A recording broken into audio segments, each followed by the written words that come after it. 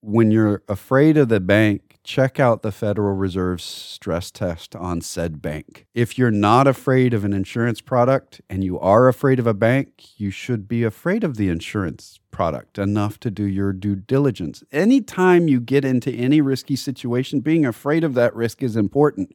Rationally afraid of it, if that makes any sense.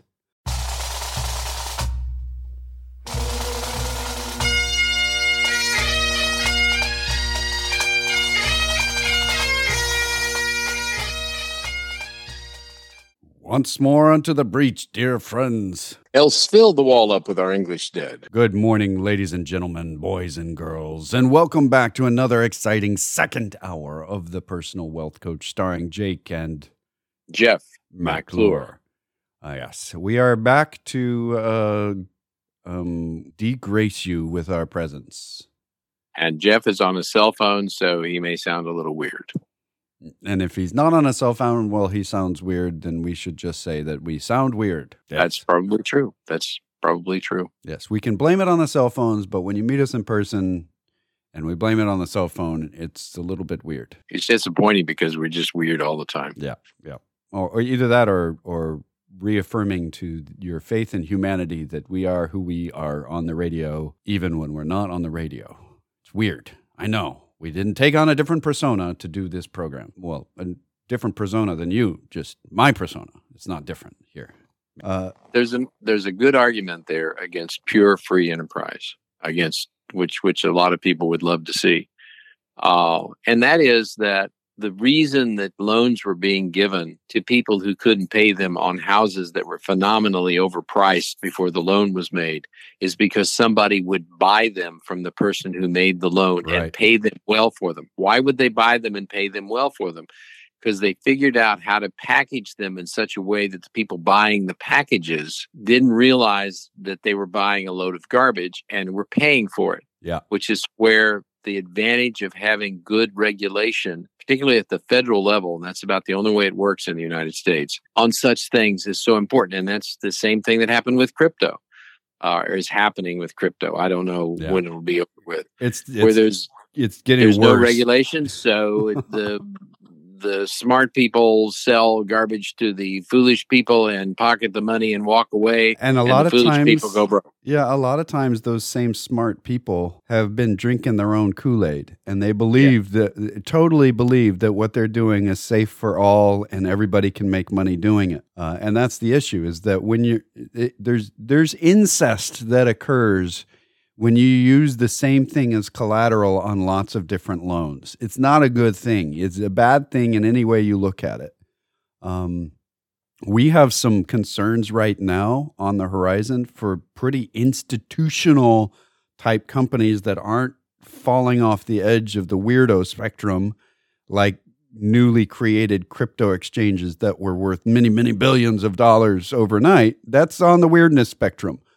Those are things that you can immediately say, hey, there's a problem. There's some other stuff that we look up. When a rising interest rate environment, we believe we should start to be a little leery and careful around insurance companies because their portfolios that are driving pensions and annuity payments are based in large part on bond portfolios, and bond portfolios really don't do well in a rising interest rate environment. But they don't have to report those portfolios to anyone. They don't have to say this is what's happened and the value of the portfolio's dropped or that, except if it's a pension company, they may be required to put in a little extra money when interest rates are down. Well, interest rates are up, so they're required to put less money in there. It's a bad situation and one that we're aware of. The fixed pension is about to go through some scandals.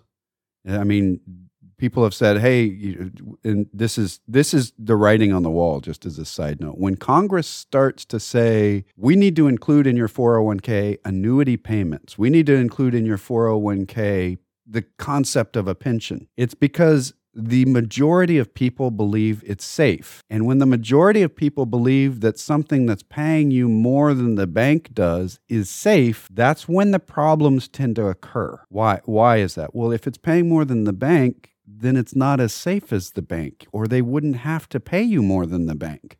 That's just the reality of the world. If you don't have to pay someone more for something, if they say, oh, no, you don't have to pay me more, then why would you? And if an insurance company is going to pay you more than the bank does, they have a guarantee and the bank has a guarantee. So why are they paying more?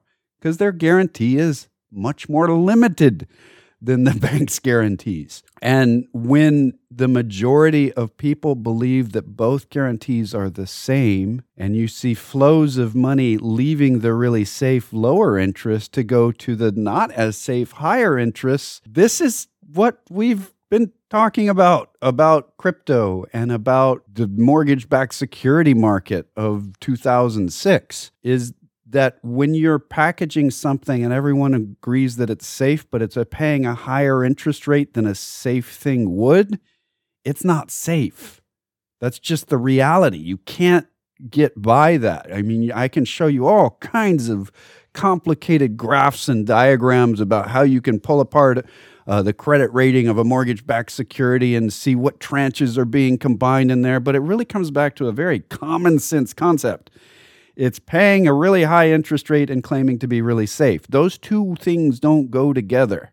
That's like a politician that doesn't lie. No, this is Jimmy Stewart passed away, so Mr. Smith is not in Congress right now.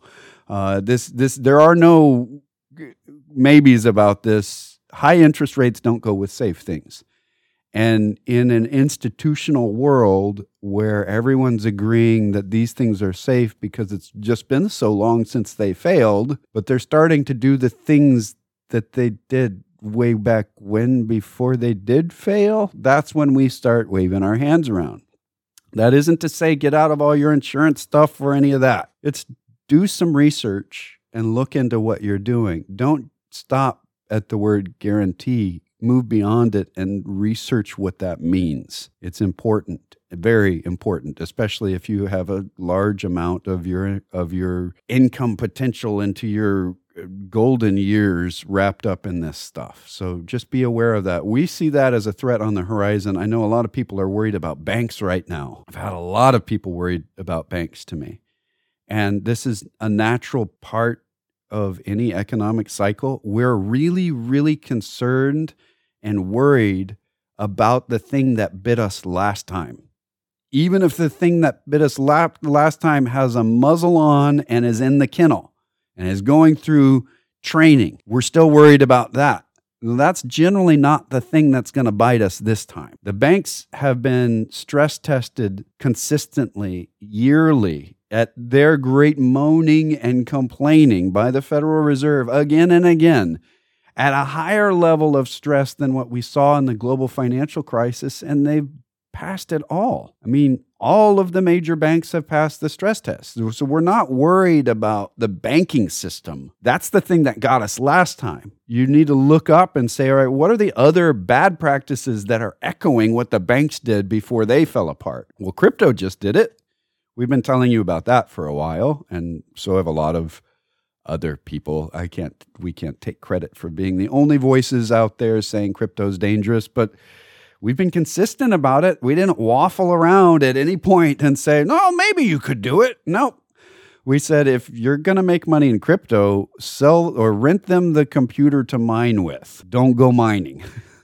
And we've had people that have done well doing that. They're not making much money today, though, because the mining is down. So all of that is a lot.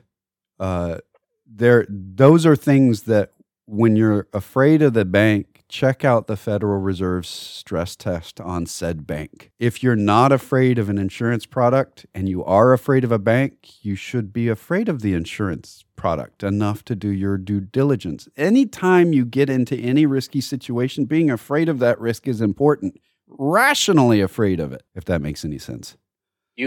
What you said is completely correct to a point. You can check out the insurance company all you want to, and this is one of my soapbox items for years now, but I'm going to stay on it. Historically, when we enter into a period of rising interest rates, life insurance companies, and when I say life insurance companies, that's who issues annuities, have a tendency to fail. Now, which ones are going to fail? Here's the problem. I can tell you which ones. It'll be the ones that do. Okay, gotcha. Yeah, that's very accurate prediction right there.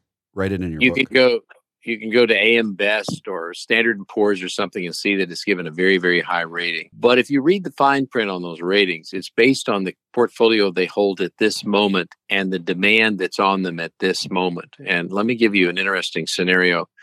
Interest rates continue to rise. The bank is offering higher interest rates on CDs. The money market funds are offering higher interest rates. And you bought sometime in the past, let's say a 3.5 or 4% deferred annuity from an insurance company where they promised to pay you 3.5 or 4% as long as you left the money there. And in many cases, there's a 7-year surrender charge on those because they have very, very large commissions and very large surrender charges. But at some point, and by the way, this is what happened in the late 70s and early 80s, people looked around and said, look at there. I can go to a secure place, a government bond, a bank account with FDIC insurance or something, and get a higher interest rate than I'm getting from my insurance company's annuity that I purchased. And it's a single premium deferred annuity, they're called, where they say, I'll give you this much interest. And you take the money out of the insurance company and you put it in the bank. Well, that's a perfectly rational thing to do. And a lot of people did that in the late 70s and as the 1980s began. The problem was because interest rates had been rising during that time period, the portfolios held by the insurance companies, the bonds were worth less than their maturity value. They were worth less than they paid for them. So in order to supply the cash to the people who were liquidating the fixed deferred annuities, they had to sell bonds at a loss. And then they started buying junk bonds. And the regulators in the various states kind of went along with that because junk bonds hadn't failed in a long time, and everybody knew that bonds were secure. And they started buying what later were called junk bonds. They're called high yield now, and they were called high yield back then. And the regulators kind of went along with it, and the rating agencies kind of went along with it and still gave them high ratings. And then we found out that the high yield bond market was in a bubble. Many of you don't remember the name Michael Millikan, but basically he had figured out how to manipulate that market in such a way that he turned gold into junk. And the end result was quite a number of major insurance companies failed.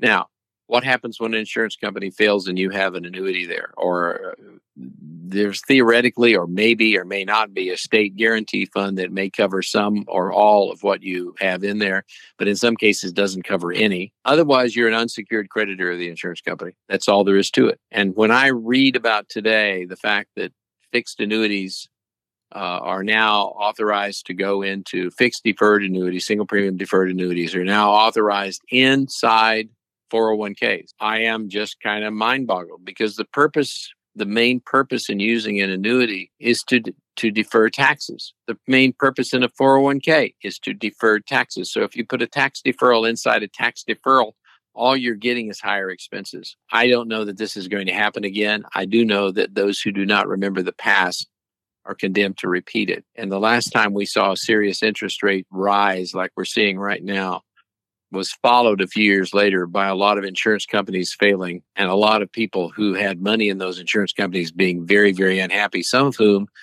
I personally witnessed come in to see me after, and all they were getting back is 30 cents on the dollar of what they had invested.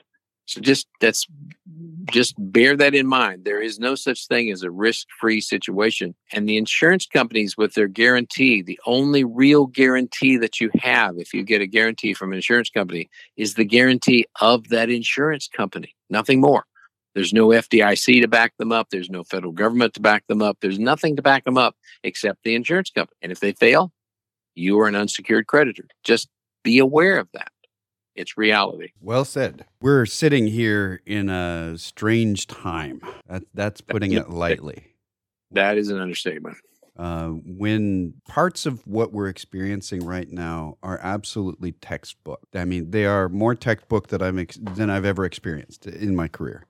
I can look back at history and see it looking like this at lots of times, like the inventory buildup and the bullwhip effect of the supply chains moving up and down. It's very textbook, and these are things that have caused recessions in the past. But we still have some component of that just-in-time delivery stuff happening. What is it about inventory buildup that has caused recessions in the past? This is like the most traditional form of recession is as a manufacturer, you're getting orders, so you're you're selling to someone and they need to order enough in advance that they have enough on hand to sell their customers. And their customers come in and they say, hey, we want to buy that. And so they order more of it. And they see this is their best-selling item. So they order even more from the manufacturer. They say, we're going to order an extra amount, and they fill up the warehouse with it. Right as whatever was causing that item to be in demand goes away. For whatever reason. It doesn't matter if it's because the Cabbage Patch Kid fad is gone, or the Beanie Babies are just not as popular as they were. If you wind up with a whole bunch of Beanie Babies in your warehouse that aren't being bought anymore, eventually you have to sell them for less than you paid for them. And that's moving backwards. That's what recession means. Your profits not only declined, you may have lost money. You have receded from your top. And when you imagine that across the entire spectrum of everybody buying and selling at the manufacturing level all the way down to the ultimate retail sales location, that was the most normal way of getting into a recession. Inventory buildup followed by we got to sell it for less than we bought it for. We had something that took place late in the 1990s into the early 21st century. The internet popped in. People like Michael Dell stepped forward and said, I'm not going to have a warehouse at all. I'm going to build this computer after somebody tells me what they want. So I'll buy the parts after they give me the money for the whole machine. I don't have to store anything. So that model took off. McLean's right there in Temple, Texas, founded by Drayton McLean, came up with a logistical, and their business model was all based on how do we get products to grocery stores quickly. So they developed a technology that we look at, and it's ubiquitous now, the barcode. You scan the thing and the computer's already ordering what you just bought to be replaced in the store. And the more you do that, the less you need a warehouse. So that model of just-in-time delivery took off. Then we went through the beginning of the 21st century into the global financial crisis with really no big issues recession-wise. We had the dot-com bust because the potential was there for this just-in-time stuff, and we overdid it. We got greedy, and we had a dot-com bust. And then the global financial crisis hit, which pushed us harder into the just-in-time delivery system. The businesses out there said, we have to do this more. We have to do more with less. And that was a repeated refrain again and again throughout that era. How do we increase our productivity? We can't afford as many employees as we had. So from that point to the pandemic's recession in 2020, we went 12 years without a recession. That's weird. There's no other time in the history of the United States that we've gone that long without a recession, ever. It's just, there's not a time. What happened there? Well, we changed our entire model of how we do business right at the same time period that free trade was really taking off. And then toward the end of this, we started a trade war. Then the pandemic hit. Those two things together have really messed up all those decades-long plans of how we don't have to have warehouses. So warehouse space became very limited during the pandemic. Big companies were buying warehouses. Amazon was building them. They're now scrapping the warehouse projects because the supply chain's coming back in a better way with more redundancies and a shorter chain, and you don't have to reach all the way across the globe every time to get everything. So they're now scrapping warehouse projects, which means they're laying people off in construction that were being hired to do warehouses. Well, they still could have built the warehouses, but the interest rates on those things just went up, and they didn't want to buy it with cash. So this is the deal, is that money's been spent on things and got scrapped. That's why Amazon's laying people off right now. And you can see it across the tech world. They got ahead of themselves. So this is a normal thing in the cycle. Are we going to have a recession because of it? Probably not because of this, but it could be a component if we do. You have something to add? Yeah, I want to throw something in here that is kind of it could be construed as political. It's not. And that is the Congressional Budget Office issued an estimate of the X date. The X date is the time when the United States Treasury will actually run out of money. Now, we're technically using extraordinary measures of the government taking from Peter to pay Paul and whatever. They basically have stopped funding pensions for federal employees so that they can use the money to pay the bills. And not just stopped funding the pensions, they're also the G fund in the TSP is kind of a slush fund. They can take the money out of that and use it for a while. Yeah, and the issue is when it all depends on how much money comes in when April 15th rolls around and how much money has been paid on taxes and how much is deferred. So there's a question. It could happen as early as June, could happen as late as August, according to the Congressional Budget Office. Now, here's the problem with this. There are some people in Congress who are quite serious about not raising the debt ceiling without some dramatic changes somewhere in spending. And they've been very vague, other than there has been some mention of cutting Social Security and cutting Medicare. I don't think it's going to happen. There's been some mention of cutting defense. Those are the only three areas that you can cut significantly that'll make a difference in the deficit. So the issue is the threat of not raising the debt ceiling. What happens if they don't raise the debt ceiling? What happens if we go to the wall? And in 2011, we were literally an hour or two away from the United States defaulting. And at one point, as a matter of fact, there was a month or the 2-week pay cycle when military personnel did not get a paycheck till late because of that event. Now, here's the problem with that. If indeed we go down to the wire and cross it in this game of let's not raise the debt ceiling to pay for bills that we here in Congress have already voted into existence. We've already said by law, Treasury, you have to spend the money. It may have been different congressmen who did it, but the Congress of the United States said you got to spend the money, and then saying, no, we're not going to pay the bill. That's what not raising the debt ceiling is. The problem with that is it would instantly cause the interest rate on the federal debt to jump significantly. Let me say that again. It's like if you decide not to make your credit card payments or your car payments or whatever, what happens to money that you borrow into the future? What happens to the interest rates? It goes up dramatically because you're no longer a good credit risk. If that happens, if indeed the members of Congress, of the House of Representatives who want to cut spending, push it down to the wire or pass the wire and say, we're not raising the debt ceiling, and the United States stops paying its bills at that point. The last time this happened, Standard & Poor's lowered the United States credit rating from AAA to AA, and interest rates, long-term interest rates went up dramatically, and it had a significant effect a couple of years on. That could by itself trigger a major recession that would do two things simultaneously: raise long-term interest rates dramatically and cut revenue to the United States government dramatically, and thereby dramatically increase the debt. I don't think a lot of people are thinking about that. It's complex, it is difficult, and I just want to say there's no question in my mind at all. The answer to overspending is not going on strike and not paying your credit card and your house payment and your car payment. The answer to overspending is when the spending bill comes up to have the votes to lower it. And if you don't have a majority to lower the spending, then it isn't going to happen, because you're a minority, and using some method that the minority has to keep us from paying the bills as a threat is just, it isn't a matter, I mean, it's not a moral issue, although that's there too. The issue is it will dramatically increase the deficit. It will dramatically increase the money that that has to go to pay debt if they do this.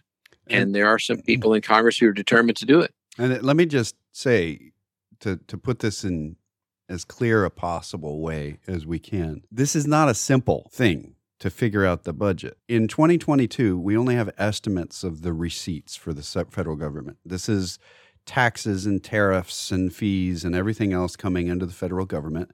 The estimate is $4.436 trillion. So we'll just round that to 4.4 for reasonable purposes. Well, what did we spend in 2022? Well, we have different places of looking at that and different ways of measuring it. How is that? Well, if we look at what we spent, so remember the 4.4 number. Medicare cost us $1.5 trillion last year. Social Security cost us $1.3.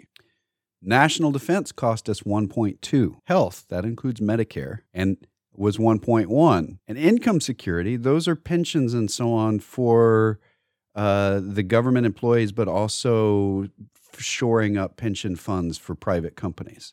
So if you add all that together, you're up at the $5.2 trillion. And that's just Social Security, Medicare, national defense, health, and income. This isn't the stuff, this isn't foreign benefits, this isn't the highway department, this isn't interest on the debt. Interest on the debt, as a side note, was $736 billion last year. If you start adding that all up, you realize that we're spending just on the things that nobody wants to cut. We're spending more than we make. Do we still want to have a national defense? Because if we don't pay our bills by not raising the debt ceiling, then we're not going to pay Boeing for the new jets, and we're not going to pay BAE for the new Bradleys, and we're not going to buy any more helicopters because they're not going to give it to us for free. So just the stuff that even the Republicans do not want to cut are more than the tax revenue. Either raise the taxes, or we have to keep borrowing, or we have to cut the things that nobody wants to cut. This is not simple. You don't hear me making suggestions here, because you can step on toes really easy. Talk about cutting Medicare, and somebody's going to come at me with a knife. Social Security, yeah, I might get drive-by shootings. National defense, it may be rockets. So all of those are important things. We don't want people that are elderly in the United States to starve. We don't want their medical bills to be so great that they can't pay them. Medicare and Social Security is paying out far more than they ever collected. But this was an obligation we put on ourselves. We got to pay for it, or we have to cut it. Do you want to be the one that tells grandma she can't go get her surgery? That's where we are right now. And there's hard decisions that have to be made at a time when the polarization about stupid things is taking up 100% of our time. It isn't talking about how do we fix Social Security? How do we fix Medicare? Nope. Not on the table for discussion at the moment. We're just going to talk about whether or not we should pay the debt. That's silly. And it sounds political because right now it's the Republicans that are making the fuss. But if you'll recall, we make the same commentary when it's the Democrats that are choosing. I mean, it's not like the Democrats are being smart about it now either. Just the Republicans are being loudest about it. And I realize because it's a team sport, politics, that people get offended if you talk bad about the team. But the reality is that we're looking at the sport in general, not the way the game is played. The game is played as being messy right now. The sport needs work. The rules of the sport need work. We need to figure out how to pay debts. We need to figure out how to not go into free fall because people don't want to pay for things that we've already spent. You know, what can't be undone, and I wouldn't undo it if I could, are the stimulus packages, all of them. Mm-hmm. I think there were 2 passed by the Republicans and 1 passed by the Democrats. And that's debt we have to pay. We said it at the time. Right. And the issue is you can't undo that. You can't claw that money back. Well, I guess you could. That's what taxes are. You would raise taxes to do that. You could go. Congress could pass a law that says, yes, whatever you received as a stimulus check, you have to pay it back. I don't think that would go over real well. Yeah. We want you to forgive our forgiven loan to you by forgiving it back to us by giving it just to us. Thank you. Right. And I've never heard anybody say they want to do that. But the bottom line to it is, yes, we've run up a huge debt. There's 2 ways to solve that. We either cut one of the things or several of the things that Jake just mentioned, or we raise taxes. The biggest single, and this is just my conclusion after looking at it, we had a major tax cut just before the pandemic hit. Maybe a lot of you don't remember it. The Tax Reduction Act. The Tax Cuts and Jobs Act. Tax Cuts and Jobs Act. We had a major tax reduction just before we spent a tremendous amount of money. And now we have a big debt. Well, excuse me, but duh. Go back to, I won't even say who did it. Go back to the Tax Cut and Jobs Act. Equivalent. Look to, you do your research. Who was it that cut the revenue? And the theory, the stated objective was to raise revenue by cutting taxes.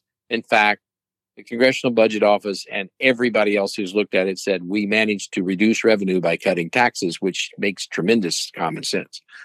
And this is something we talked about at the time. When you raise taxes and revenue goes up, and then you lower taxes, you shouldn't expect revenue to go up again. I am reading messages from members of Congress, or my member of Congress, who dramatically supported the Tax Cuts Act, the Tax Reduction and Jobs Act. Tax Cuts and Jobs Act. The Tax Cuts and Jobs Act. Yeah. Now being vocal in support of the fact that we should, and also, by the way, supported the stimulus bills that the Republicans passed at the time. He's a Republican. Now saying he doesn't think we should raise the debt ceiling and thereby pay the debts that we've incurred. He's not going to like it if he hears that I said this, but he doesn't like me particularly right now anyway. He used to be on our show, but folks, that's irresponsible. Yeah. We got to pay our debts. This is something we believe to be fundamentally important to any economy, is the value of your word. That is what a bond means. It means a promise. If we don't pay our promises, we are liars, and we are letting the politicians determine that for us. Yikes! And we're about out of time. This is the Personal Wealth Coach with Jeff and Jake McClure. This is the Personal Wealth Coach, and we do make other statements than really bad puns about songs. We are a finance program, as you would probably guess from the Personal Wealth Coach being our title. The Personal Wealth Coach is not just the title of the program, it's also the name of an SEC-registered investment advisory firm. All right, well, does that mean that the SEC likes us? What would you say to that, sir? I would say that the SEC professionally dislikes almost everyone. Right. That is no implication of the SEC's approval just because we're registered with them. Why is the radio program and the firm named the same thing? Because we have to give this disclosure no matter what it is, and it's less disclosurable. It takes less time to do if it's just the same name. So we've been doing this program here on this station, 1400 AM in Temple, since 1996. We've been doing this a long time, and we haven't been paid for it ever. We also have not ever paid for it. So we've been doing this a long, long time, and the whole idea is education. We do advertise as a firm on the studio, on the channel, for this radio program. We don't actually advertise for our firm. We're advertising for the radio program. So what we're saying is that this is educational, and we do occasionally get business from it, but our purpose here is truly education. That being said, it's not advice. Advice would be if I knew who you were, if the other bald guy, Jeff, knew who you were, and we were able to have a private conversation with you about things in your best interest, versus broadcasting to everyone. So we're going to be talking about education, which is why we do the program to begin with. So those two disclosures are really one. And having said that, do you deem to tell us another disclosure? Yes. The information we present on this educational radio program has been obtained from sources we deem to be reliable, but we make no warranty or guarantee as to the accuracy or completeness of said information. And he really can't get through the week without that. I think if you would like to talk to us off the air, we actually give individually crafted and customized advice based on what people are trying to achieve. That's generally portfolio management. And that's generally for people with higher net worths, but we make exceptions occasionally. And so you can contact us locally, voicemail available during the weekend, but actual real live people, no phone tree during the week at 254-947-1111. You can reach that line toll free at 1-800-914-7526. That's 800-914-PLAN. And I think it's important to note that we're an independent fiduciary firm. We don't work for a corporation. We only work for our clients. Right. Exactly. You can go to our webpage, thepersonalwealthcoach.com or tpwc.com. There's a contact form. You can use emails, Jeff or Jake at tpwc.com. There are recordings of the radio program going back years, newsletters going back decades, and you can find us wherever podcasts are given. Thank you very much for listening on a nice Saturday morning. And until next week, this has been The Personal Wealth Coach.